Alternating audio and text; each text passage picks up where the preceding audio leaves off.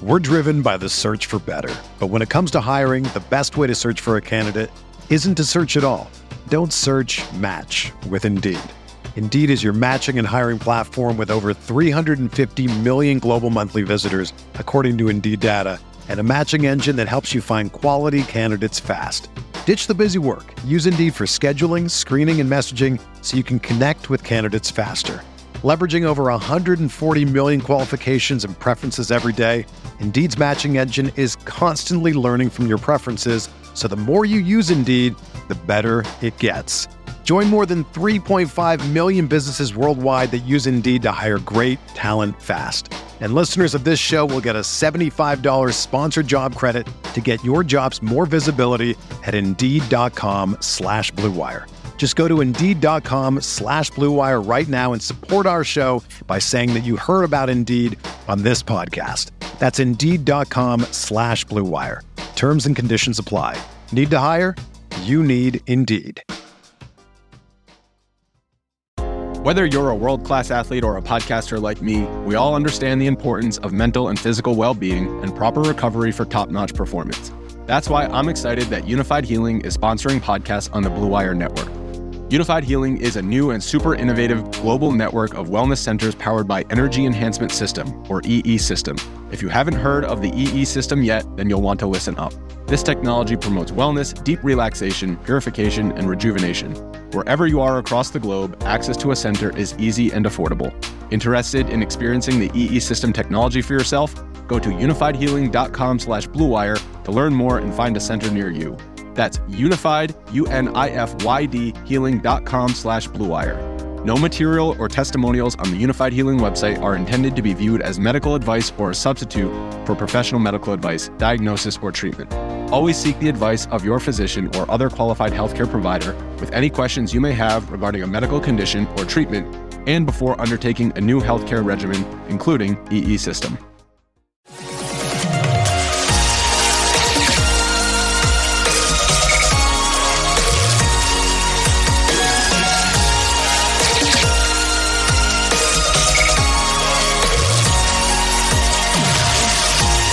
And away we go, episode 85 of the Al Galdi podcast, the Don Warren episode of the pod. It is Wednesday, June 16th, 2021, the day after we learned of a major honor for Bradley Beal, all NBA third team. It's not often that we have this, a Wizard making an all NBA team, and yet we had that on Tuesday night, when we also had the continuation of the second round of the NBA playoffs. I would much rather be discussing the Wizards being in the NBA playoffs than talking about the Wizards winning an honor, although you could have both, right? You could have had Beal making all NBA third team and also Beal leading the Wizards in a game in the second round of the NBA playoffs. We did have the former. We did not have the latter. We did, though, have on Tuesday night an epic performance by Kevin Durant. When's the next time we'll be able to say that about someone on the Wizards? An epic performance in the playoffs. Someday soon, I hope. I will always hope. I will never not be a Wizards fan. But Durant was phenomenal on Tuesday night. A 114-108 Brooklyn Nets win over the Milwaukee Bucks to take a 3-2 lead in that Eastern Conference semifinal series. 49 points, 17 rebounds, 10 assists, versus 3 turnovers, 3 steals, and 2 blocks. James Harden went 0 for 8 on threes. Kyrie Irving didn't play, but Kevin Durant, the pride of Montrose Christian School in Rockville, Maryland, the man who wouldn't even take a meeting with the Wizards in the 2016 offseason, never forget that. That guy carried his team to a win on Tuesday night. What a performance. He was the Bucks daddy. Who is your daddy? And what does he do? Yeah, and I tell you who else was the Bucks daddy on Tuesday night. Another guy with local ties. The Georgetown product, Jeff Green, 7 for 8 on threes off the bench. How about Jeff Green? The Bucks had 2 daddies, my 2 dads, on Tuesday night. Well, I will discuss Bradley Beal making All-NBA third team next segment. including the implications of that. There is a reality, my friends, this Wizards offseason that now is even more undeniable. Special guest on the show, you're going to like this, Brandon Thorn, the author of the Trench Warfare newsletter. Few people analyze defensive line and offensive line play as well as Thorn does. You're going to hear him talk about a bunch of linemen on the Washington football team. Jonathan Allen, Matt Ioannidis, Daron Payne, Chase Young, Montez Sweat, Brandon Sheriff, Charles Leno Jr., Samuel Cosme. A true deep dive into line play for the Washington football team. Thorn knows his stuff. He has opinions on these people. So prepare yourself. Brandon Thorn on Washington's defensive and offensive linemen coming up in just a bit. For one of the few times this baseball season, we had an easy breezy Nationals win, an 8-1 no-doubter over the Pittsburgh Pirates on Tuesday night. As for one of the few times this baseball season, we had a good start from Patrick Corbin. In fact, we had a great start from Patrick Corbin. And for one of the few times this baseball season, we had the Nats scoring a bunch of runs early, a 5-run first inning. This was a rare night on Tuesday night. I'll talk about it coming up. I'll also give you my thoughts on the big news in Major League Baseball on Tuesday. The crackdown on pitchers using foreign substances. Boy, MLB is the king of being late to the party. Pitchers have been using foreign substances forever. Now, all of a sudden, MLB decides to crack down on this. This is exactly what happened with performance-enhancing drugs. I'll also discuss another road loss for the Orioles off another bad outing for Matt Harvey, a 7-2 loss at the Cleveland Indians on Tuesday night as the Orioles' franchise record road losing streak now at 17 games. You can tweet me at Al Galdi. You can email me, the Al Galdi podcast at yahoo.com. Email from Tom regarding the MLB foreign substance issue. I have a suggestion for the MLB issue with the baseballs. Why not modify the specs for the ball manufacturers that will require an approved level of a substance to provide a grip? This current situation is going to be difficult to police. Yes, it is. Yes, it is. It's going to be very difficult to police, especially if MLB only has it so that the rosin bag is the only thing that pitchers can use. Because you know pitchers are going to want to use more. You could argue pitchers and the game of baseball are better off if the pitchers can use something more. So why not come up with some universal substance? And then nobody has any excuses, okay? You figure out what makes sense, what isn't going to doctor baseballs too much, but is going to allow for proper grips of baseballs, and you go from there. And this is another mess that Major League Baseball has on its hands. Well, if you have a mess when it comes to trying to sell your home, you need not worry. The cleaner, you could say, is one of the great supporters of this podcast, John Grandland of Real Broker. You remember the cleaner in the movie Pulp Fiction, Winston Wolfe? He solves problems. That's John Grandland. He solves problems, at least problems when it comes to selling your home. The kinds of problems that Winston Wolfe addressed, I'm not sure if that's really John Grandland's territory or not. But I do know this. If you need to sell your home and you aren't sure to whom to turn, if you've been trying to sell your home and you're not satisfied with how things are going, if you're even just thinking about selling your home, contact my guy, John Grandland, a.k.a. John G. And understand, whereas our guy Ron Rivera loves his position flex, John Grandland loves his commission flex. Position flex. Yes, exactly. Ron, you have position flex. John G has commission flex. What is commission flex, you ask? I'm glad you asked. Not every home requires the same amount of work or money spent marketing. So why should you pay the same fees? There's been an inflexibility forever when it comes to real estate agents. You know, you got to pay 6%. And it doesn't matter how difficult or easy it is to sell the home. John Grandland is doing away with that. John Grandland will put a marketing plan together for you that will maximize your home's value and help you keep more of your hard-earned equity in your pocket. John has a menu of commission packages that you can choose from, including, get this, selling your home for free. Yes, you heard that right. For free, some conditions do apply. But interviewing John Grandlin is an absolute no-brainer. He can come by your house, give you a step-by-step plan on what to do to get top dollar, and maybe even more importantly, what not to do so you don't spend needlessly, and there is never any obligation to list or sell. Do yourself a favor and call John Grandlin to sell your home guaranteed. Yes, you heard that right. Guaranteed. He guarantees the sale of your home. The phone number is 703-537-6747.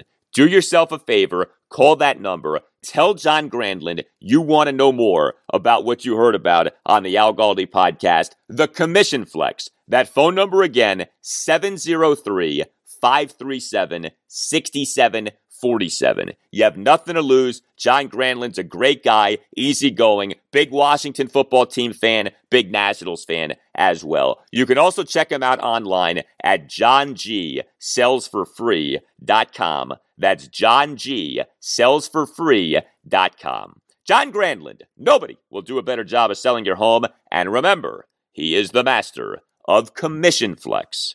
Position flex. That's right, Ron. Just like Position Flex. All right, so big news for the Wizards on Tuesday night. The damn Washington Wizards. Yes, that team, our team, Bradley Beal, made an All-NBA team for the first time in his career. He made the All-NBA third team, a tremendous achievement. Look, I could not care less about All-Star appearances. I do, though, care very much about All-NBA selections. Those matter. You make All-NBA, you matter. And Beal very much matters. Beal had more total points in terms of votes than the other guard on the All-NBA third team, Kyrie Irving of the Brooklyn Nets. The All-NBA first-team guards were the Golden State Warriors, Steph Curry, and the Dallas Mavericks, Luka Doncic. The All-NBA second-team guards were the Portland Trail Blazers, Damian Lillard, and the Phoenix Suns, Chris Paul. So that's the company that Beal was in with this honor on Tuesday night. Curry, Doncic, Lillard, Paul, Kyrie, and Beal. Beal is the first Wizards player to make an All-NBA team since John Wall made the All-NBA third team for the 2016-2017 regular season. Get this, the only other Wizards player to make an All-NBA team since the turn of the century, Gilbert Arenas, who actually made an All-NBA team in each of 3 consecutive seasons. Gil was All-NBA third team for the 2004-2005 regular season, All-NBA third team for the 2005-2006 regular season, and then All-NBA second team for the 2006-2007 regular season. That does make you appreciate Gil, right? That he made All-NBA in each of 3 consecutive years, but that's it. Since the turn of the century, Gil, Wall, and Beal, the only Wizards to make All-NBA teams, just to give you an idea of why our team has been as it has been. The damn Washington Wizards.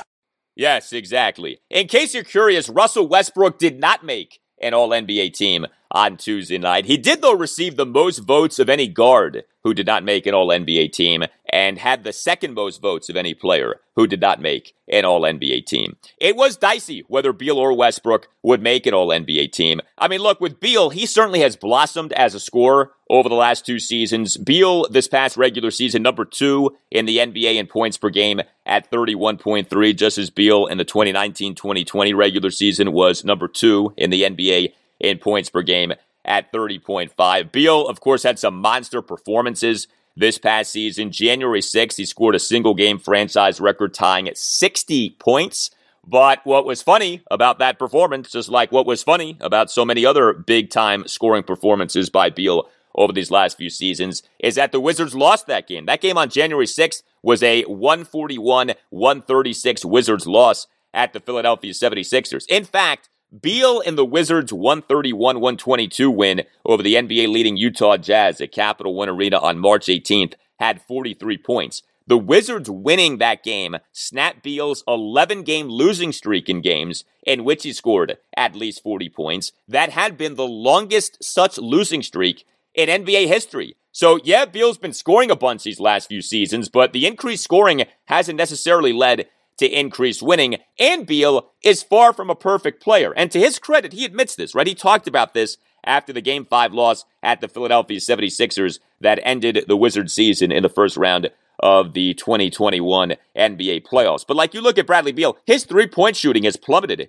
in recent seasons. That's what's ironic about this rise of Beal as a scorer. As his scoring has gone up, his three-point shooting has gone down. Beal, over his first 6 regular seasons, was a 39.3% shooter on threes. That's pretty good. But Beal, over the last 3 regular seasons, 35.1% on threes, including a career-worst 34.9% on threes this past regular season. Also, Beal can be sloppy with the basketball. His 2 worst turnovers per 100 possessions numbers per Basketball Reference have come over the last 2 regular seasons. This past regular season, 4.0 turnovers per 100 possessions. The 2019-2020 regular season, 4.4 turnovers per 100 possessions. And note, I'm not going by turnovers per game because that can be impacted by your team having more possessions. And we know that the Wizards have many possessions because they play at such a fast pace. Turnovers per 100 possessions normalizes things in a better way because it adjusts for pace.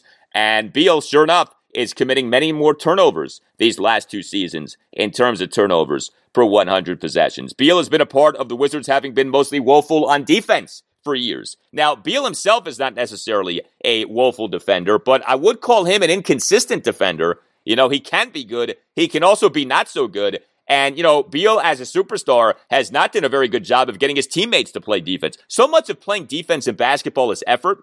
If you're a true alpha, if you're a true superstar, you can get your teammates to be better on defense, to be more committed to being good defensively. Beal has not done that over the years. And if you look at Beal through the prism of some of the advanced stats out there, they're not very kind to him. Like this past regular season, Bradley Beal was just 42nd in the NBA in ESPN's real plus-minus wins at 8.09. He was just 55th in the NBA in Basketball Reference's win shares per 48 minutes at .132. So all of this is just to say that Bradley Beal is a very good player, but he's not an elite player. He's an elite scorer, yes, but he's not an elite player.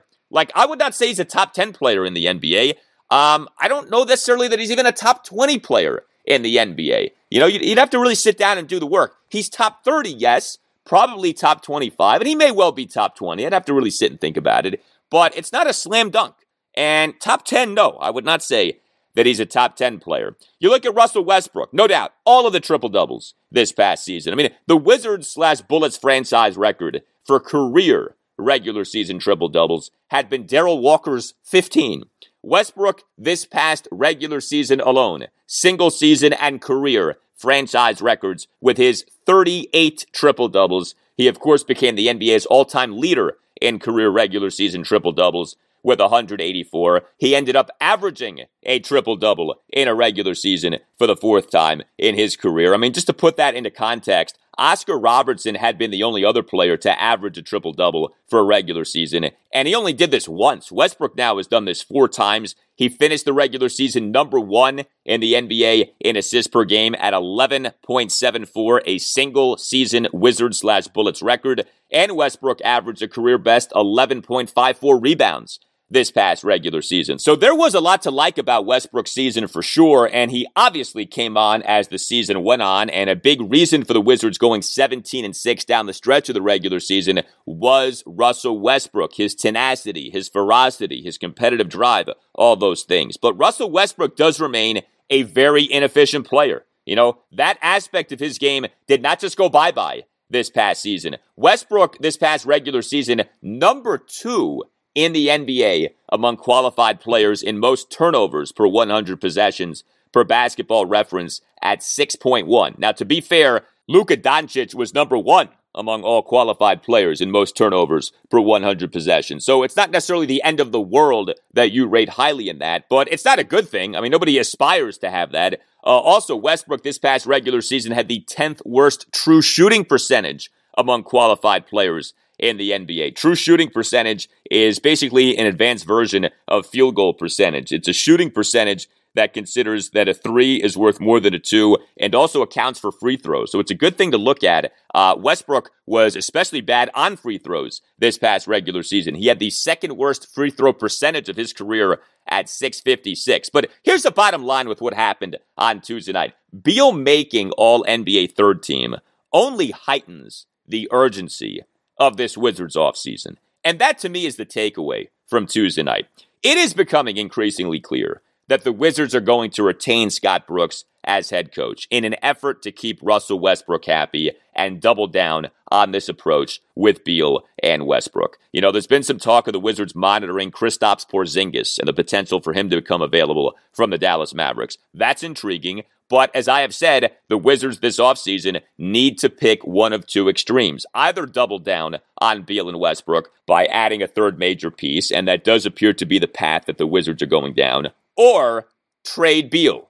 He can opt out of his contract after next season, as can Westbrook, by the way, though that doesn't seem nearly as likely. But it's put up or shut up time for the Wizards with Beal. If they don't trade him this offseason, then they need to go all in with him for next season and make a big move. Because the Wizards, as currently constructed, aren't good enough to do anything meaningful. The Wizards can't just run it back. And to their credit, it doesn't sound like they want to just run it back, and they shouldn't want to run it back. In the NBA, if you're not a top 3 seed in your conference, you basically have no shot at an NBA title. The only two non-top 3 seeds to ever win NBA titles are the 4-seeded Boston Celtics in the 1968-69 season and the 6-seeded Houston Rockets in the 1994-1995 season. That's it. If you're not a top 3 seed in your conference, you basically have no shot at an NBA title. And if you basically have no shot at an NBA title, then what exactly are we doing here? That Wizards 5-game first-round series loss to the 76ers this postseason was a stiff reminder of what the Wizards are. And at best, number 4 to number 6 seed in the Eastern Conference. Yes, there were injury reasons for why the Wizards were only the 8th seed in the East, namely Westbrook having dealt with the torn left quadriceps early this past regular season. But even accounting for that, you do not have a Wizards team that realistically can compete for a top 3 seed in the East. What the Wizards cannot do is simply stay the course and neither take a big swing this offseason nor trade Beal. The Wizards need to pick an extreme direction and go with it. You can't lose Beal for nothing or next to nothing next offseason. He's got value. He has increased value now because he just made an All-NBA team. So if you can't add that third major piece to legitimately upgrade your team into being top 3 seed worthy in the East, then trade Beal and get back some assets. Get back multiple first-round picks. Get back some potential building blocks. But you can't just stay the course, okay? You got to change the course. You got to either heighten what you currently have, or you got to trade Beal now, i.e. this offseason,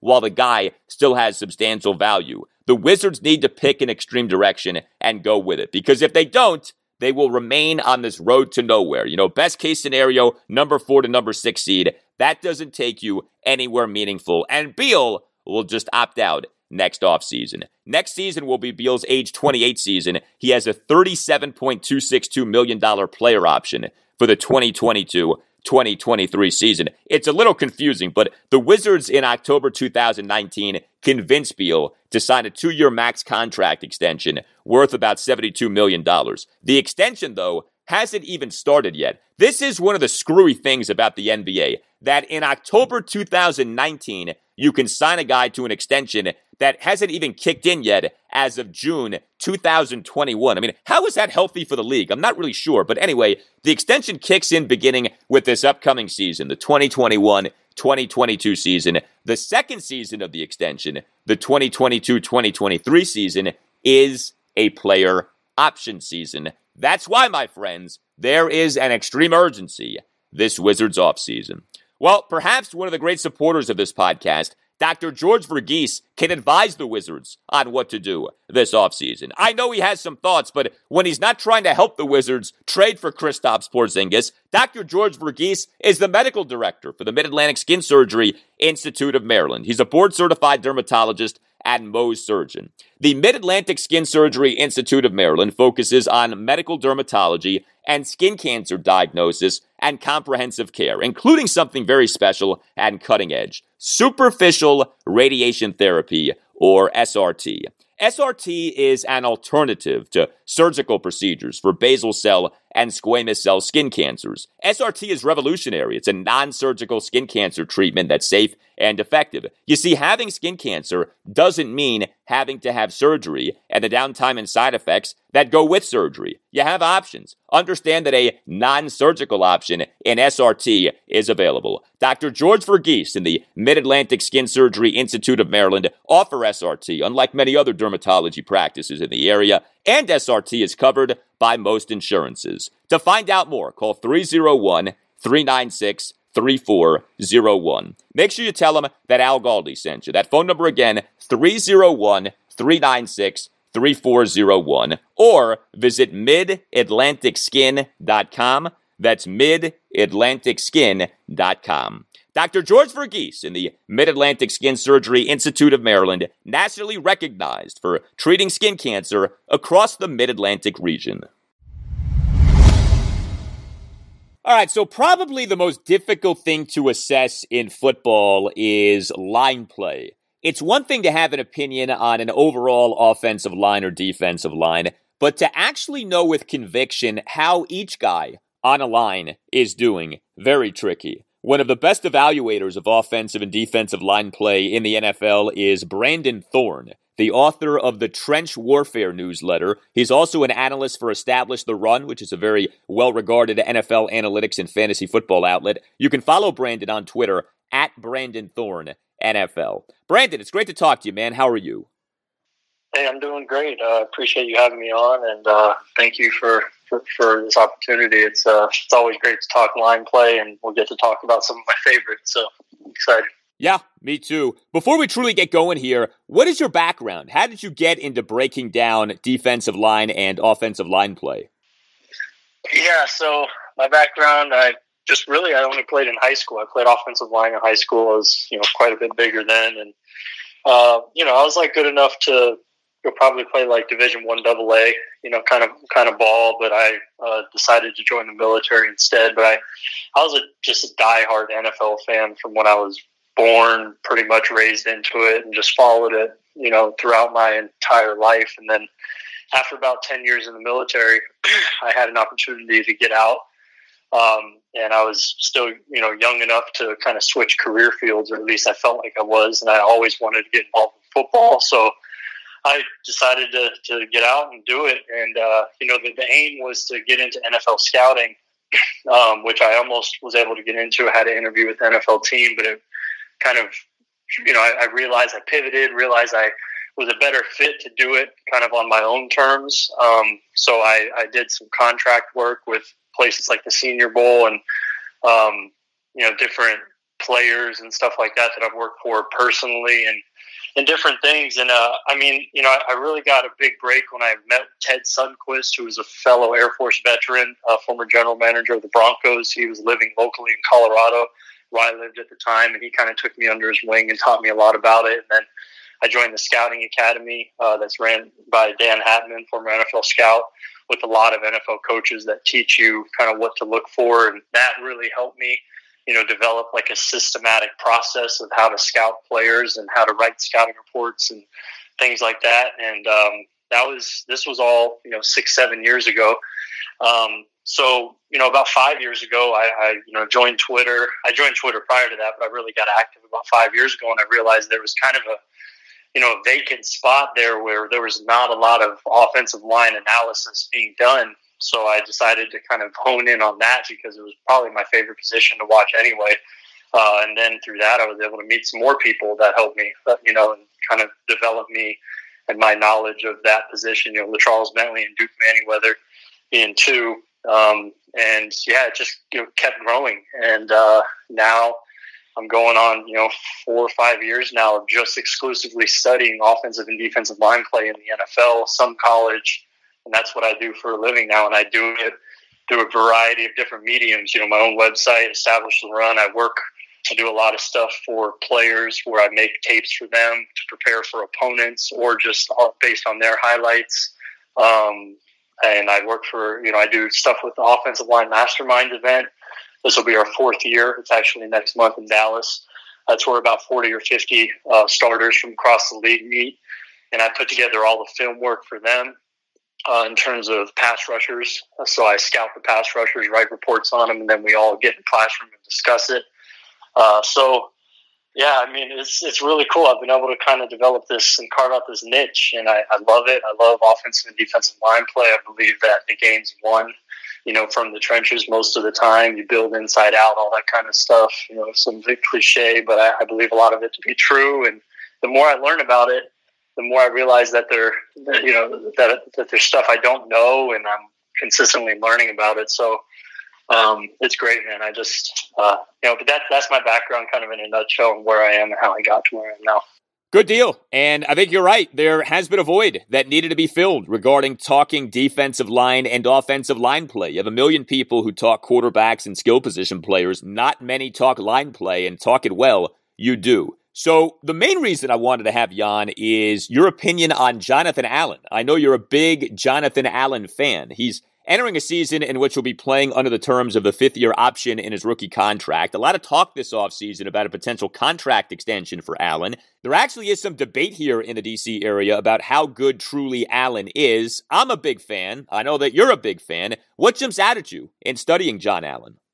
Yeah, well, I mean, at first I think it's easy to underappreciate him because when you look at stats, he doesn't really accumulate sacks and things that would, tend to speak of a dominant or, really disruptive interior presence to most people. But when you watch him on film, I mean, I think it's pretty obvious, especially the last 3 years that he's been a full-time starter. He's only missed one game in that time. But I think the thing when you study him on film that stands out the most to me is, he's obviously has the size. He went to Alabama. He's obviously, has all the physical, traits that you would want for the position.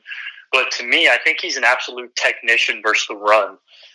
His ability to use really precise hand placement to establish control on blockers, frames, and to stack them. That way he can keep his chest clear and read where the ball is and, things like that. And just he plays with so much control and play strength. I think he's a very difficult guy to move or displace for blockers. So I think initially, like 3 years ago when I really became a fan of him, it was for what he was doing against the run. I just thought he was outstanding. You watch him against guys, Dallas, over that time when he was going against Travis Frederick, Zach Martin, those I think are probably two of the best guys, maybe that have ever played the position, but certainly over the last 5 years, I think Zach Martin's the best offensive lineman in the league. You see some of the stuff he's done against him over the years and just other guys. Just across the league. I'm big on watching level of competition. So, when you watch John Allen against certain caliber of offensive linemen and how well he's able to, hold the point of attack and even reset the line of scrimmage and make plays against the run, that to me was just outstanding. So that's how I always saw him. And then last year, I really think he took it to another level in terms of what he could do as a pass rusher. There's this move that a lot of Washington defensive linemen have used over the years.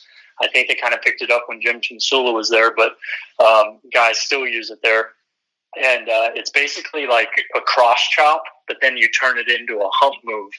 And it's a really nice combination pass rush move. And John Allen used it last year to a level that was straight up dominant in some games. You watch him against Matt Filer, who was with the Steelers then, now with the Chargers, left guard. I mean, he absolutely just dominated him in that game with that one move. And then he was also moving around, playing over the center at nose, being disruptive there. And you really got to see him last year take it to another level. So that's where I think I feel even stronger about him, because I know what he could do against the run, but now he's becoming that, I don't want to say elite pass rusher because I don't think he's an elite player right now. I think he's elite versus the run, but I think as a pass rusher, he's like very good. And if you have an elite guy versus the run and a very good pass rusher, I mean, that's a very, very valuable player on the interior of a defensive line who could play in different alignments as well. So, yeah, I think the arrow is still pointing up with him based on what we saw last year. I love the name of that move, the cross chop hump. Very unique, but clearly very effective. When it comes to Washington's top three interior defensive linemen, John Allen, Daron Payne, Matt Ioannidis, is Allen the best of the bunch? I believe so, yeah. I mean, Matt Ioannidis, to me, would probably be the second best. I think he's, I mean, Ioannidis, I think him and Allen, it's funny, like they have two guys that are honestly two of the most underrated interior defensive linemen in the NFL. And Ioannidis, I haven't watched him as closely as Allen, but I've seen a lot of Ioannidis play, and what he could do as a pass rusher, I think, is pretty special for a guy, that I don't think has the physical traits necessarily in terms of height, weight, length that a guy like John Allen does. But I mean, he's very crafty with his hands. He's very good about swatting hands and knocking hands down and creating short corners. And he also has some power to his game as well. He's a very good player as well. It was a shame we didn't get to see him last year, but I'm very excited to see how he rebounds this year. So to me, I think both of them, especially Allen last year, and then Ioannidis in general, I think they offer a little bit more than Daron Payne does as a pass rusher. Daron Payne, I think you could make the case that he might have just sheer athletic gifts that are better than both of those guys, because you see flashes from Payne where the explosiveness and his size and the power is just overwhelmingly, there. It pops off the screen, but I don't think he's as consistent with his technique anywhere near Allen, in my opinion.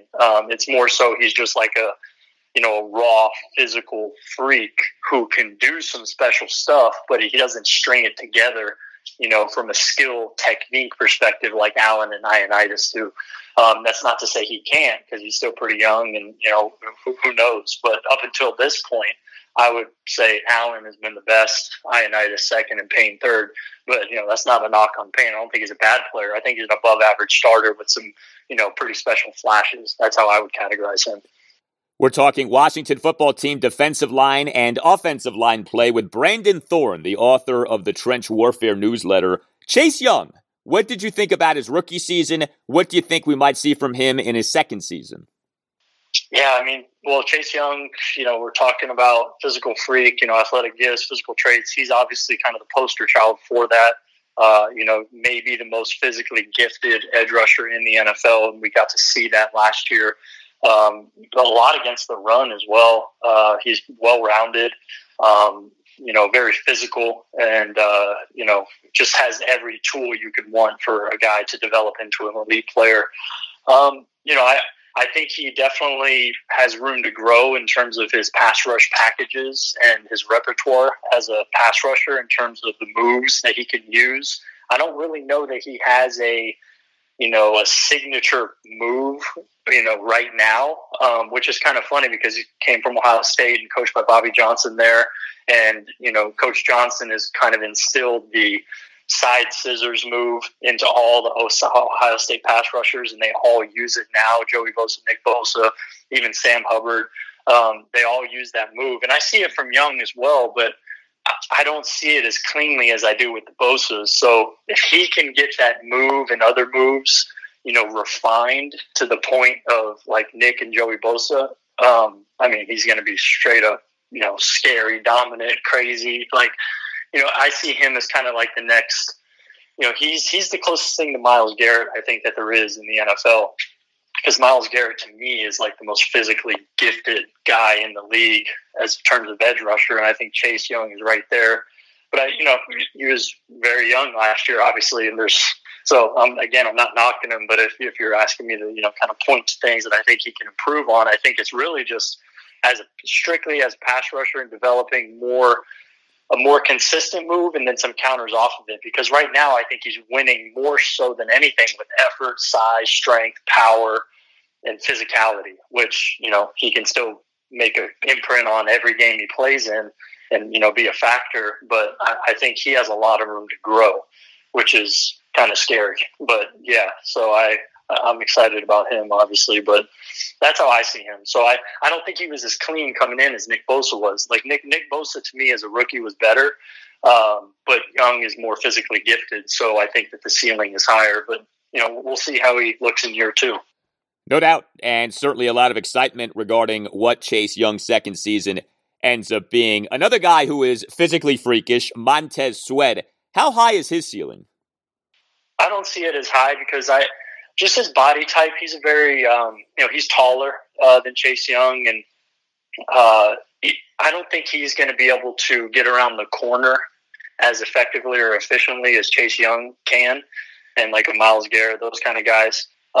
He's just a little bit more, I don't want to say stiff necessarily. It's just his body type isn't very conducive to being a guy who's going to win with speed off the edge. He's more so of a one-dimensional pass rusher, power, using a long arm bull rush. That's how he, affects the game as a pass rusher.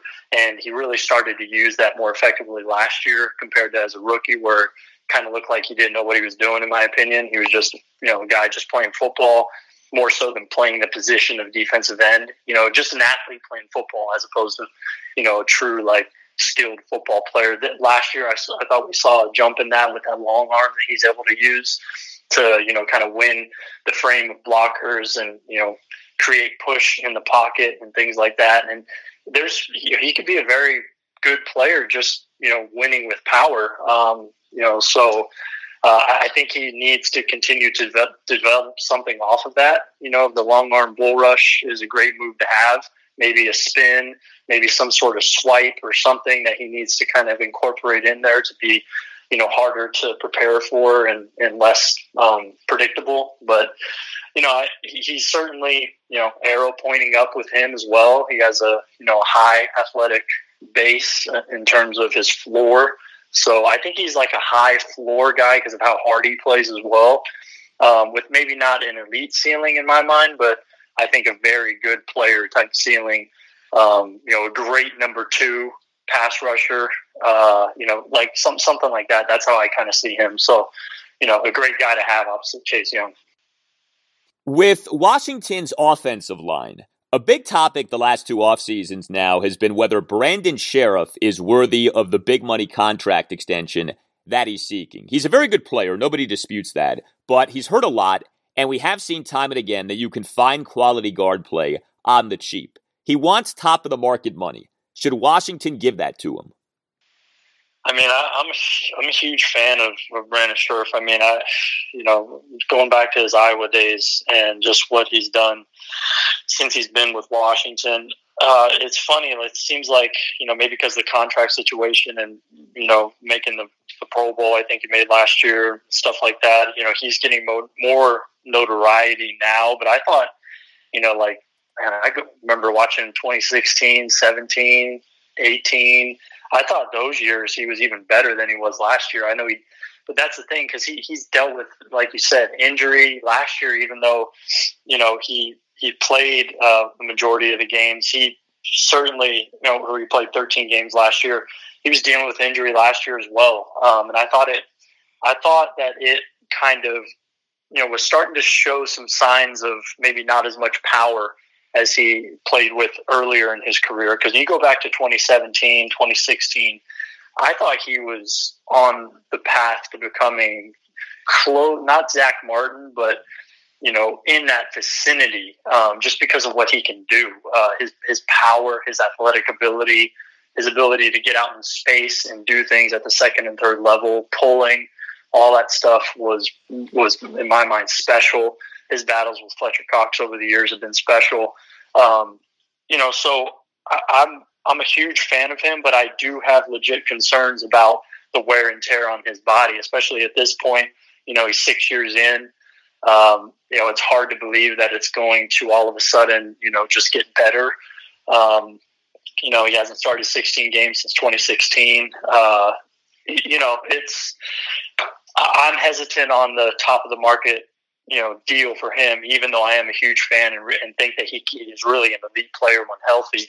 I just don't know how much more time he has at that level at this point. So that's my concern with him. I think those concerns are valid, and it makes the contract, negotiation that much more interesting because, where do you lie? Where do you settle on that? I don't know the answer to that, but I would have some reservations for sure giving him that top of the market deal at this point in his career, even though I think he is that caliber player when healthy. I think that is a very sober and accurate analysis of the sheriff situation. I think that makes a ton of sense. What are your thoughts on Washington's offensive tackle situation? The team, at least somewhat surprisingly, released Morgan Moses, appears to be going with Charles Leno Jr. at left tackle and either Samuel Cosme or Cornelius Lucas at right tackle. Yeah, I mean, it's volatile. I'll say that. I haven't ranked all the offensive lines yet, looked at them in depth. I do that in August every year for Establish and Run. I'll rank all 32 offensive lines. I've done that for 3 years now. I'll do that again. So I'm not to that point, in the process of the off season, but just based on the names you've told me, I watched Cosme coming out. I did a full evaluation on him coming out of Texas. It's going to be interesting to see him, if he's starting right away, because I thought, while obviously talented, with the height, weight, length, raw athletic ability in terms of combine times, 40, all those things, his bench, his vert, all that stuff was, all what you want to see. That said, I think his technique needed some work. I didn't necessarily see him as an instant, impact starter. I saw him as a guy who maybe could start right away, but you're going to be taking some lumps with him, especially in pass protection, footwork, hand usage. I thought those things just needed some refinement. So, to put him day one at a position, he did play right tackle in college, I believe, but not last year or the year before. I think maybe 3 years ago he did, but I'm not 100%. Yeah. That's right. So, so there's going to be a little bit of a transition there as well. It helps if he's playing right and he's playing next to Scherf. That'll help any young guy. But still, I think the upside is there for him to, become a very good player in time, but I don't see it necessarily in 2021. And Charles Leno is a guy who, he's a middle of the pack starter at best, and he's a guy who is undersized. He's going to struggle against the bull rush. But he's crafty. He's long, kind of unnaturally long for his size. It's 6'4", I believe. He has pretty long arms, so he does a nice job of, getting his hands on guys first, and he has ways kind of around his lack of size and play strength. So he's a really fun guy to study if you're into the nuances of the position, but there's just some clear weaknesses there. So there's a lot of variance and stuff, going on with the tackle situation, especially without Moses now. And yeah, so I'm probably a little down on the offensive line as a whole in terms of my projection when I do it. I would imagine just now, without looking at all 32, that they're going to be in the bottom half of my projections. But you could win with a top 20, 25 offensive line if everything else is really good and the scheme's great and all that. So it's not saying it's a death sentence for the team, but I have some, quite a few concerns about the offensive line. I'll say that. All right. Well, as you can tell, Brandon Thorn knows his stuff. He puts in the time. He understands defensive line and offensive line play in the NFL like few others. If you want to be smarter when it comes to talking football, subscribe to the Trench Warfare newsletter. Follow Brandon on Twitter at Brandon Thorn NFL. Brandon, really enjoyed it, man. Thank you so much. Yeah, my pleasure. Anytime. We're driven by the search for better. But when it comes to hiring, the best way to search for a candidate isn't to search at all. Don't search, match with Indeed. Indeed is your matching and hiring platform with over 350 million global monthly visitors, according to Indeed data, and a matching engine that helps you find quality candidates fast. Ditch the busy work. Use Indeed for scheduling, screening, and messaging so you can connect with candidates faster. Leveraging over 140 million qualifications and preferences every day, Indeed's matching engine is constantly learning from your preferences, so the more you use Indeed, the better it gets. Join more than 3.5 million businesses worldwide that use Indeed to hire great talent fast. And listeners of this show will get a $75 sponsored job credit to get your jobs more visibility at Indeed.com/Blue Wire. Just go to Indeed.com/Blue Wire right now and support our show by saying that you heard about Indeed on this podcast. That's Indeed.com/Blue Wire. Terms and conditions apply. Need to hire? You need Indeed. Spring is in the air at Littleton Coin Company, and we want to help you brighten your collection. Visit us at littletoncoin.com all month long to enjoy 15% off your purchase. With a wide selection of coins, paper money, supplies, and more, Littleton Coin Company has something for every collector's taste. Use promo code SPRING at littletoncoin.com for 15% off your purchase all month long. Restrictions apply. Littleton Coin Company. Serving collectors since 1945. All right, well, another win for the Nationals on Tuesday night. They now have won 3 straight and 4 of 5, an 8-1 win over the Pittsburgh Pirates at Nationals Park in Game 2 of a 3-game series. The Pirates are a bad team, and the Nats punked them on Tuesday night. And so, Davey Martinez, if you would. I'm proud of the boys.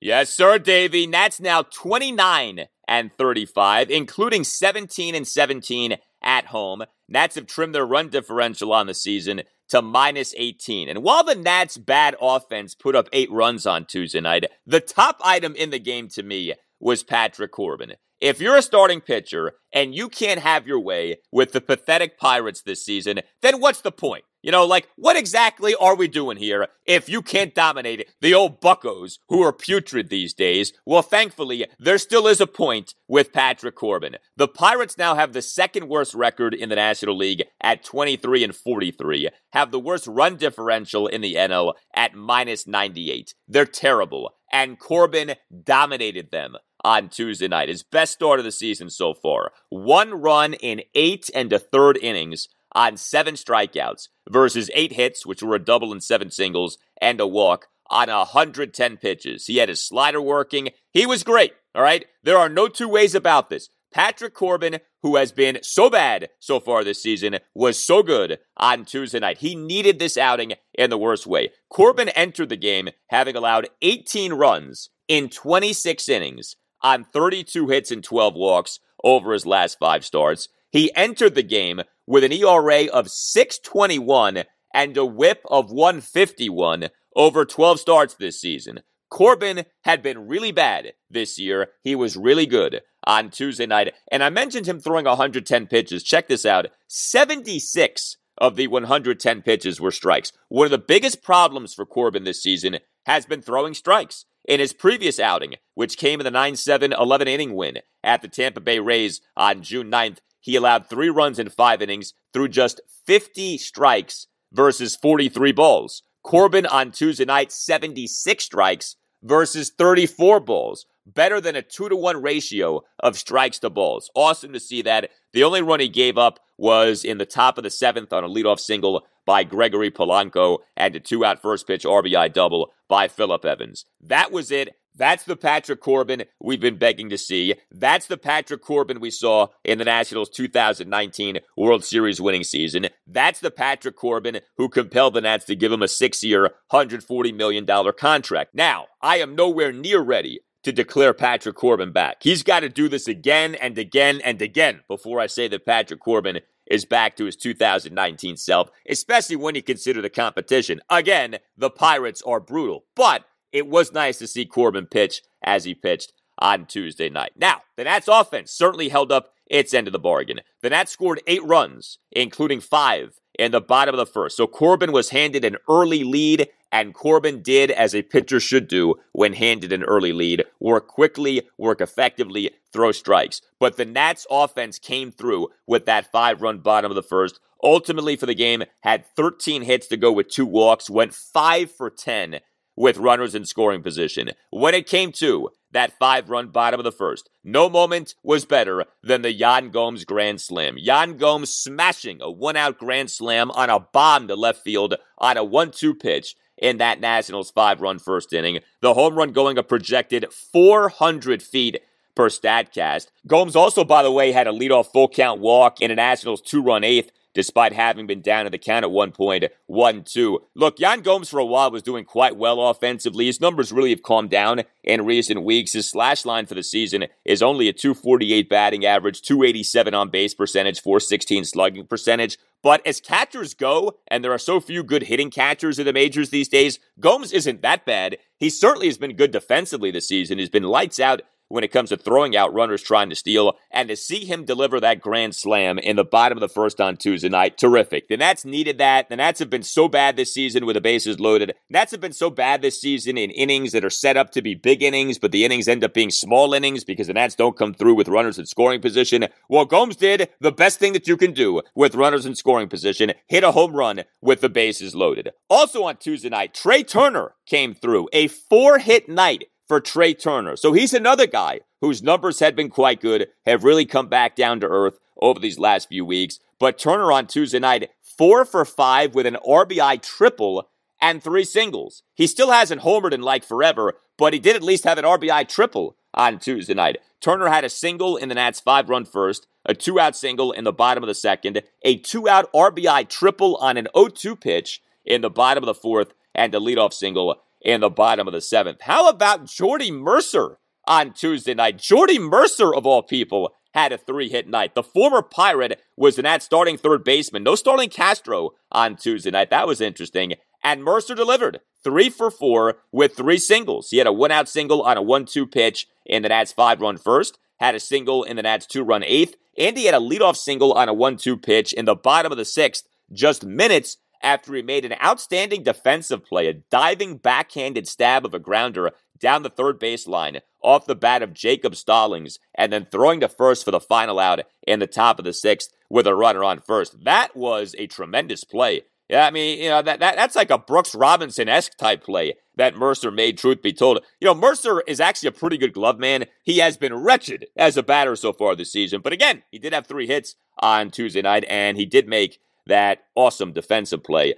Did actually have a fielding error with 1 out in the top of the 8th inning, but that can be forgiven with the other things that Jordy Mercer ended up doing. Kyle Schwarber was again the Nats' leadoff batter on Tuesday night. We talked about that on Tuesday's installment of the podcast. Would that continue with the Pirates starting a lefty pitcher on Tuesday night? The answer is yes, it did. And while Schwarber did not have a monster game, he did not hit another home run, he did have a productive game. 1 for 4 with an RBI. Did strike out twice, but he had a leadoff single in that Nationals 5-run first, had a 1-out RBI sac fly in the Nats' 2-run eighth. And I thought Victor Robles had a good game on Tuesday night. 1 for 3 with an RBI double and a walk. He still has not homered this season, which is incredible. Victor Robles in the 2019 World Series winning season for the Nationals had 17 homers. He has 0 homers so far this year. He has, though, piled up some doubles here lately. Had another one on Tuesday night, a full count RBI double in the Nationals' 2-run 8th inning. He also had a leadoff 6-pitch walk in the Nats' 1-run 4th,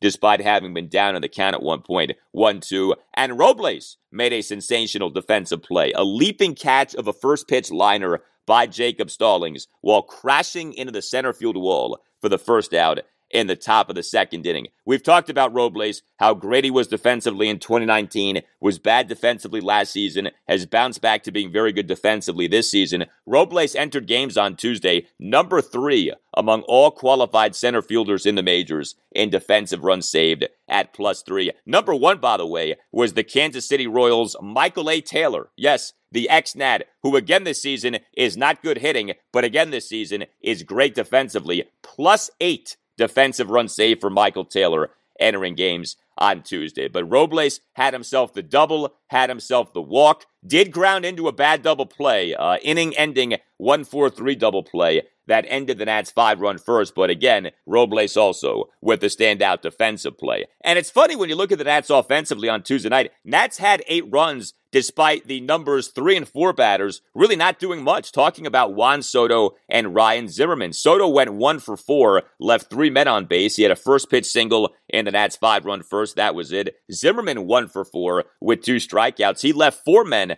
on base, had a leadoff single on an 0-2 pitch in the bottom of the 3rd, but he also struck out with the bases loaded and nobody out in the Nats' 5-run first. That's also what was funny about the game. Yan Gomes delivers with the bases loaded in that 5-run first with the grand slam, but it was earlier in that inning that Ryan Zimmerman had another Nationals fail with the bases loaded this season, striking out with the bases loaded and nobody out in that bottom of the 1st inning. Pirates are a bad team, like I said. There was a moment in the game that really captured this. Josh Harrison actually got the 5-run first going in terms of the run scoring. He had what went down as a 1-out first pitch opposite field RBI single for the first run in the 5-run first. But if you watch the game, the single was the result of the Pirates right fielder Gregory Polanco failing in an attempted backhanded catch while running toward the right field line. I'm not sure that should have been an error necessarily, but that is a play you'd like for your right fielder to make. Polanco did not make it, and Harrison ended up getting credit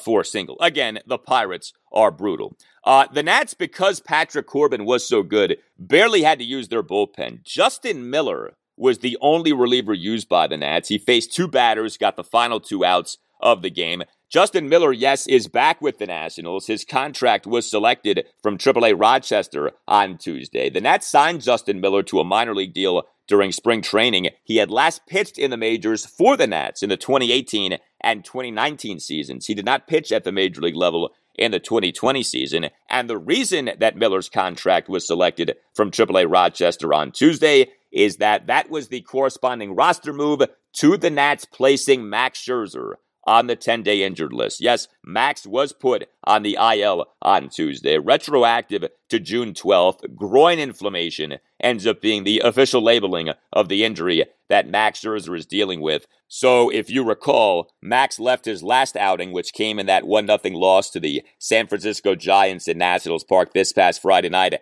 after recording just one out and throwing just 12 pitches due to a groin tweak. He cut short a bullpen session on Monday due to the groin still bothering him. We weren't sure that the Nats were going to put him on the IL. Well, the Nats did put him on the IL on Tuesday. Now, the Nats were able to backdate it to June 12th, so it may well be that he only misses a start, but he is missing a start. He is not making a scheduled start on Wednesday for Game 3 against the Pirates, 4:05 in the afternoon. The Nats are starting Paolo Espino in what will more or less be a bullpen game, although the idea isn't necessarily for Paolo to only pitch an inning or two. Maybe he goes 3 or 4. Espino has been very good in a bunch of low-leverage situations for the Nationals so far this season. He is the player of the pod on the Nats Chat podcast that I do with Mark Zuckerman, in part because I love his name so much. Paolo Espino. It screams journeyman. He certainly looks the part of a journeyman, but he's not pitched like a journeyman so far this year. He's actually pitched very well. Espino will be opposing Chase DeYoung,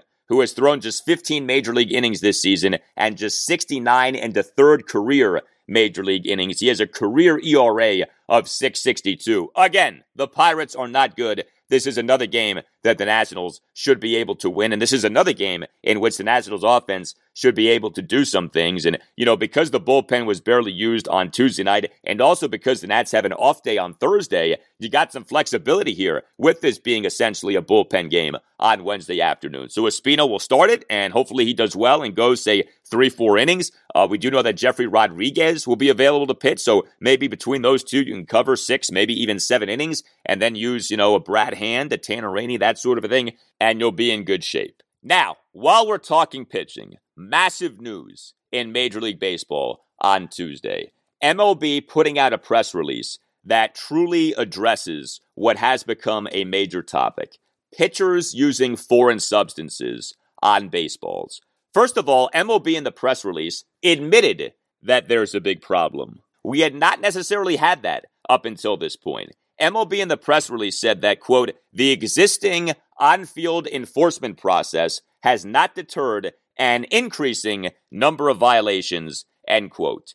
MLB in the press release also said that, quote, based on the information collected over the first 2 months of the season, including numerous complaints from position players, pitchers, umpires, coaches, and executives, there is a prevalence of foreign substance use by pitchers in Major League Baseball and throughout the minor leagues. Many baseballs collected have had dark, amber-colored markings that are sticky to the touch. MLB recently completed extensive testing, including testing by third-party researchers, to determine whether the use of foreign substances has a material impact on performance. That research concluded that foreign substances significantly increase the spin rate and movement of the baseball, providing pitchers who use these substances with an unfair competitive advantage over hitters and pitchers who do not use foreign substances, and results in less action on the field. In addition, the foreign substance use appears to contribute to a style of pitching in which pitchers sacrifice location in favor of spin and velocity, particularly with respect to elevated fastballs, end quote. Now, what was also interesting about this press release is that MLB pushed back on this notion that's been out there of, well, you have to allow these pitchers to use these foreign substances because otherwise pitchers will be throwing baseballs all over the place and it'll become unsafe for the batters. Not true, said MLB in the press release. Quote, the evidence does not suggest a correlation between improved hitter safety and the use of foreign substances. In fact, the hit-by-pitch ratio has increased along with the prevalence of foreign substance use. Through May 31st, the 2021 season has the highest rate of hit-by-pitches of any season in the past 100 years, end quote. And so MLB in this press release outlined a crackdown. And understand, this is in the middle of the season that MLB is doing this. A fundamental change to the way things are done for pitchers is taking place mid-season this season in Major League Baseball. MLB said that beginning with games on June 21st, quote, enhanced enforcement of official baseball rules 3.01 and 6.02 C and D, which prohibit applying foreign substances to baseballs, end quote, will go into effect. And I won't bore you with every little aspect of what's about to be further enforced.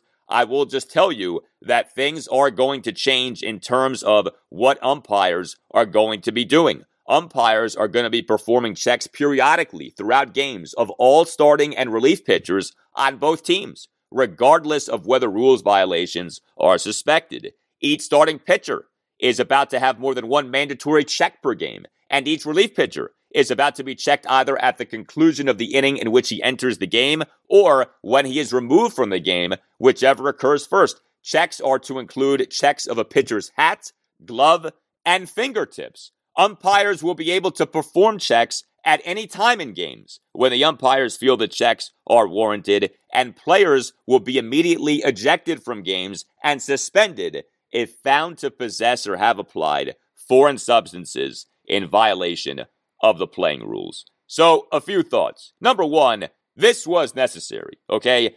Offense in Major League Baseball this season is way down. That's not good for business. It's not entertaining. And the widespread belief is that the increased and widespread usage of these foreign substances is a big part of why offense is so down. So MLB had to do something about this. In addition to the usage of these foreign substances isn't legal. This is cheating. So I totally get why MLB is wanting to crack down on this. I actually applaud MLB for cracking down on this. I do think, though, that this is going to be chaos, okay? Because this is being implemented in season, you already are seeing a ton of pushback from the players who, as we all know, love to push back on everything. The relationship right now between Major League Baseball and the Players Association is maybe at an all-time low. And the fact that MLB is just shoving this down the players' throats, again, mid-season, says a lot and is not being well received by the players. So I think you could have all sorts of issues with this, to say nothing of the complicated nature of all of this. I mean, so umpires throughout games now are going to be checking pitchers, frisking pitchers. I mean, umpires who already have difficult jobs are now supposed to be cops and chemists and trying to figure out, okay, what is this substance? You know, to what degree is this substance illegal? What are we looking at here? What do you have here? Is that sweat or is that a lotion? You know, is that your perspiration or is that Vaseline? Like, what exactly are we touching here right now on you? Like, you don't think that that's going to be dicey? And I just laugh at all this because MLB is always like this. MLB is always so reactive as opposed to proactive. The thing that really got all this foreign substance stuff going was a Sports Illustrated article that came out a few weeks ago. Why is it always a Sports Illustrated article that ignites change in MLB? You know, it feels like it's an article from SI or from The Athletic that causes change in Major League Baseball. It's never Major League Baseball itself. MLB is always a step behind things. We saw this with the performance-enhancing drugs. We saw this with the Houston Astros sign-stealing scandal. We have seen this with the pace of play and time of game problems. We have seen this with the mistreatment of women in MLB. And now we see this with this foreign substance problem. It's never that MLB gets its arms around a problem before the problem truly becomes a problem. It's always that the problem becomes a big deal. MLB's looking the other way on it for years, and then somebody writes about it, and oh yeah, I guess we should do something. And MLB rushes to do something. And that's the thing. This foreign substance problem has been an open secret in Major League Baseball for years. This didn't come out of nowhere, all right? April 2014, Michael Pineda was suspended by MLB for 10 games for literally having pine tar smeared on the right side of his neck during a start for the New York Yankees at the Boston Red Sox. Everyone knew what Pineda was doing. He got suspended, and then the issue just went bye-bye. April 2017, a baseball literally stuck to the chest protector of St. Louis Cardinals catcher Yadier Molina in a game against the Chicago Cubs. Now, ask yourself this. How the heck does a baseball stick to a catcher's chest protector, okay? What is this, some miracle of science? Some miracle of physics? Or maybe, just maybe, was there something on the baseball that caused it to stick to the chest protector of Yadier Molina? You can find that, by the way, on YouTube. It's hysterical to see.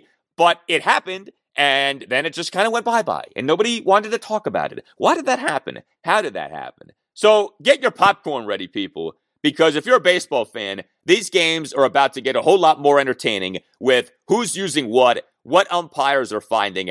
These games are about to get a whole lot longer, too, as if baseball games aren't long enough. There's no way that these checks are going to happen quickly and efficiently, at least not from the get-go. Again, I get MLB wanting to crack down on this. I applaud MLB for cracking down on this. But doing this in the middle of the season, I just think is filled with potential pitfalls. Also, know this, Max Scherzer has been implicated in all of this. There was an article that came out on SI.com on Monday.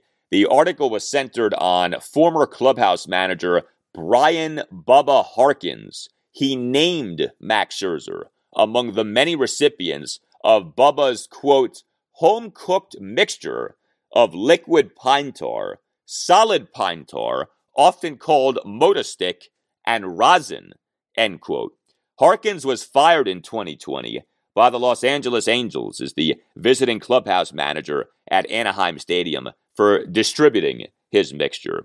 But this is now a thing of who has used, and to what extent is it truly illegal that these guys have used? You know, this has been called the new PEDs, these illegal foreign substances. So here you have a guy in Max Scherzer, right? All-time great pitcher, future Hall of Famer. Are we now to look at his career differently?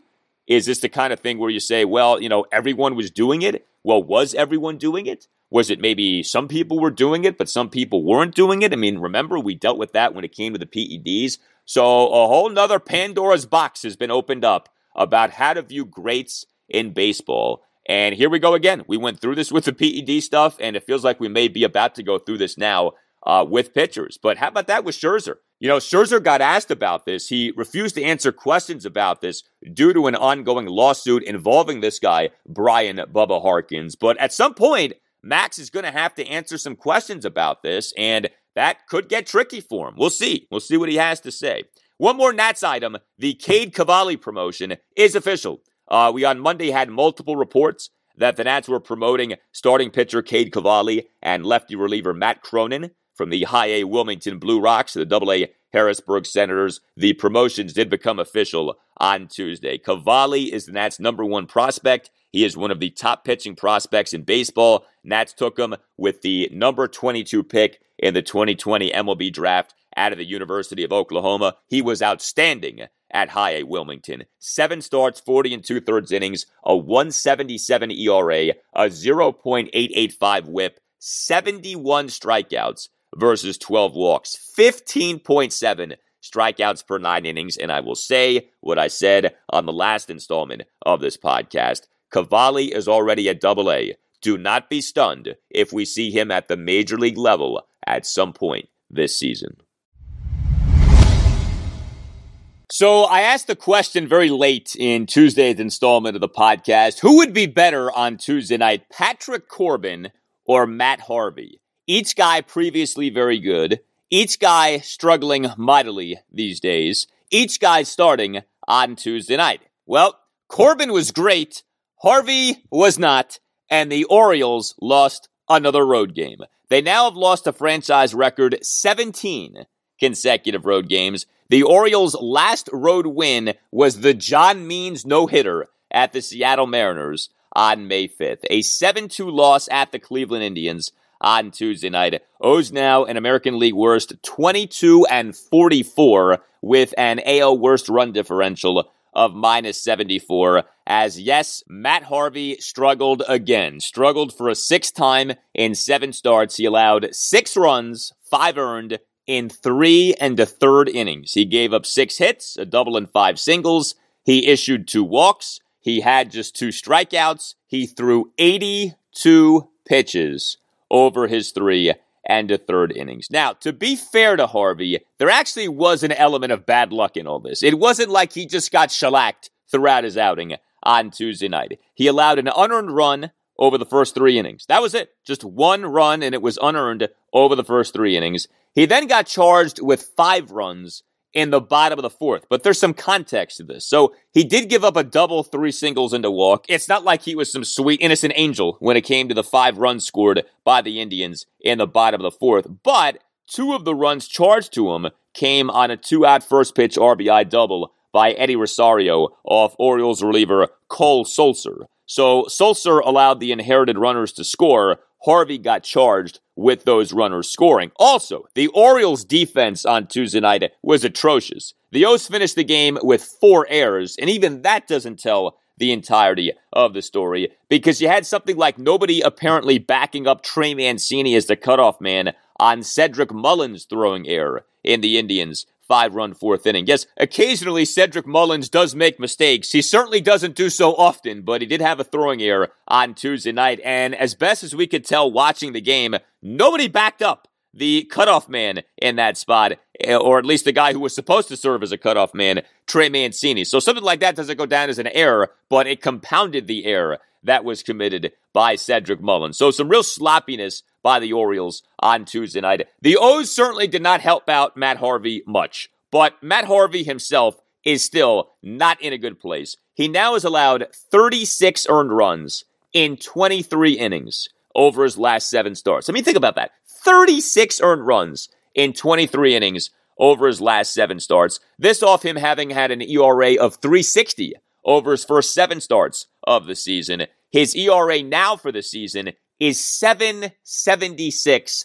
His whip for the season now is 1.72. I just don't see what the point is anymore with Matt Harvey. If you can't fix him, you can't flip him. If you can't flip him, then there's no point in having him. He is not a building block for the future. The Orioles are a tanking and rebuilding team. What is the point at this point with Matt Harvey and his 7.76 ERA over 14 starts? Brandon Hyde has stuck by Matt Harvey. None of this is personal with Matt Harvey. He's actually been a class act through all of his struggles. He has crushed himself in his post-game press conferences. Like, he's not pointing the finger of blame at anybody but himself. It's really sad what has happened with Matt Harvey, because he was one of the bright young stars of Major League Baseball not that long ago, 2013, 2015, that sort of thing. And since 2016, his career has gone straight down the tubes, largely due to health. He dealt with thoracic outlet syndrome, has never been the same. Like I said, on Tuesday night, it wasn't all him. The Orioles defense left a lot to be desired. The Orioles defense was Wizards-like on Tuesday night, okay? But still, Matt Harvey has an ERA of 7.76, okay? There's only so much of this we can write off to, well, the Orioles didn't help out the guy enough. No, he's got an ERA approaching 8, and not over like 1 or 2 starts, over 14 starts on the year.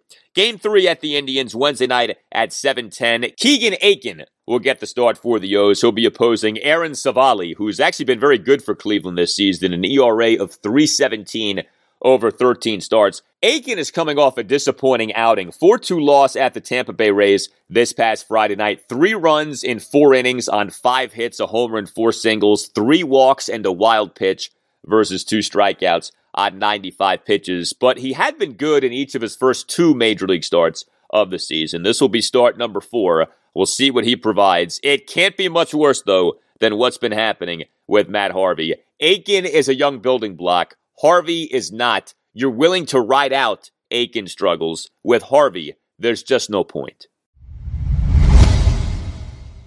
All right, that will do it for you and me for now. Keep the feedback coming. You can tweet me at Al Galdi. You can email me, the Al Galdi podcast at yahoo.com. Much more on the Washington football team on Thursday's installment of the podcast. I'll also discuss the Nationals' attempt at a 3-game sweep of the Pittsburgh Pirates at Nationals Park and the Orioles' attempt to actually win a road game. The franchise record losing streak now at 17 games. Game 3 at the Cleveland Indians on Wednesday night. Have a great rest of your Wednesday. I'll talk to you on Thursday. Who is your daddy and what does he do? The headlines remind us daily, the world is a dangerous place. The elites in charge say everything's fine, stop noticing. But you know better. And your gut knows that time is short to prepare for a world that is 4 missed meals away from chaos. My Patriot Supply has helped over 3 million families become more self-reliant and is the company Americans trust to prepare. Go to MyPatriotSupply.com and secure their best-selling 3-month emergency food kits. Each contain delicious breakfasts, lunches, and dinners, averaging over 2,000 calories per day. Secure at least 1 food kit for each family member. For a limited time, save $200, plus get free shipping on all their Ready Hour 3-month emergency food kits. You're not ready if it's not Ready Hour Foods. My Patriot Supply also has solar-powered generators, water filtration units, biomass stoves, heirloom seeds, and critical survival gear. Shop MyPatriotSupply.com today. MyPatriotSupply.com. When you drive a vehicle so reliable it's backed by a 10-year, 100,000-mile limited warranty, you stop thinking about what you can't do and start doing what you never thought possible. Visit your local Kia dealer today to see what you're capable of in a vehicle that inspires confidence around every corner. Kia, movement that inspires. Call 800-333-4KIA for details. Always drive safely. Limited inventory available. Warranties include 10-year 100,000-mile powertrain and 5-year 60,000-mile basic. Warranties are limited. See retailer for details.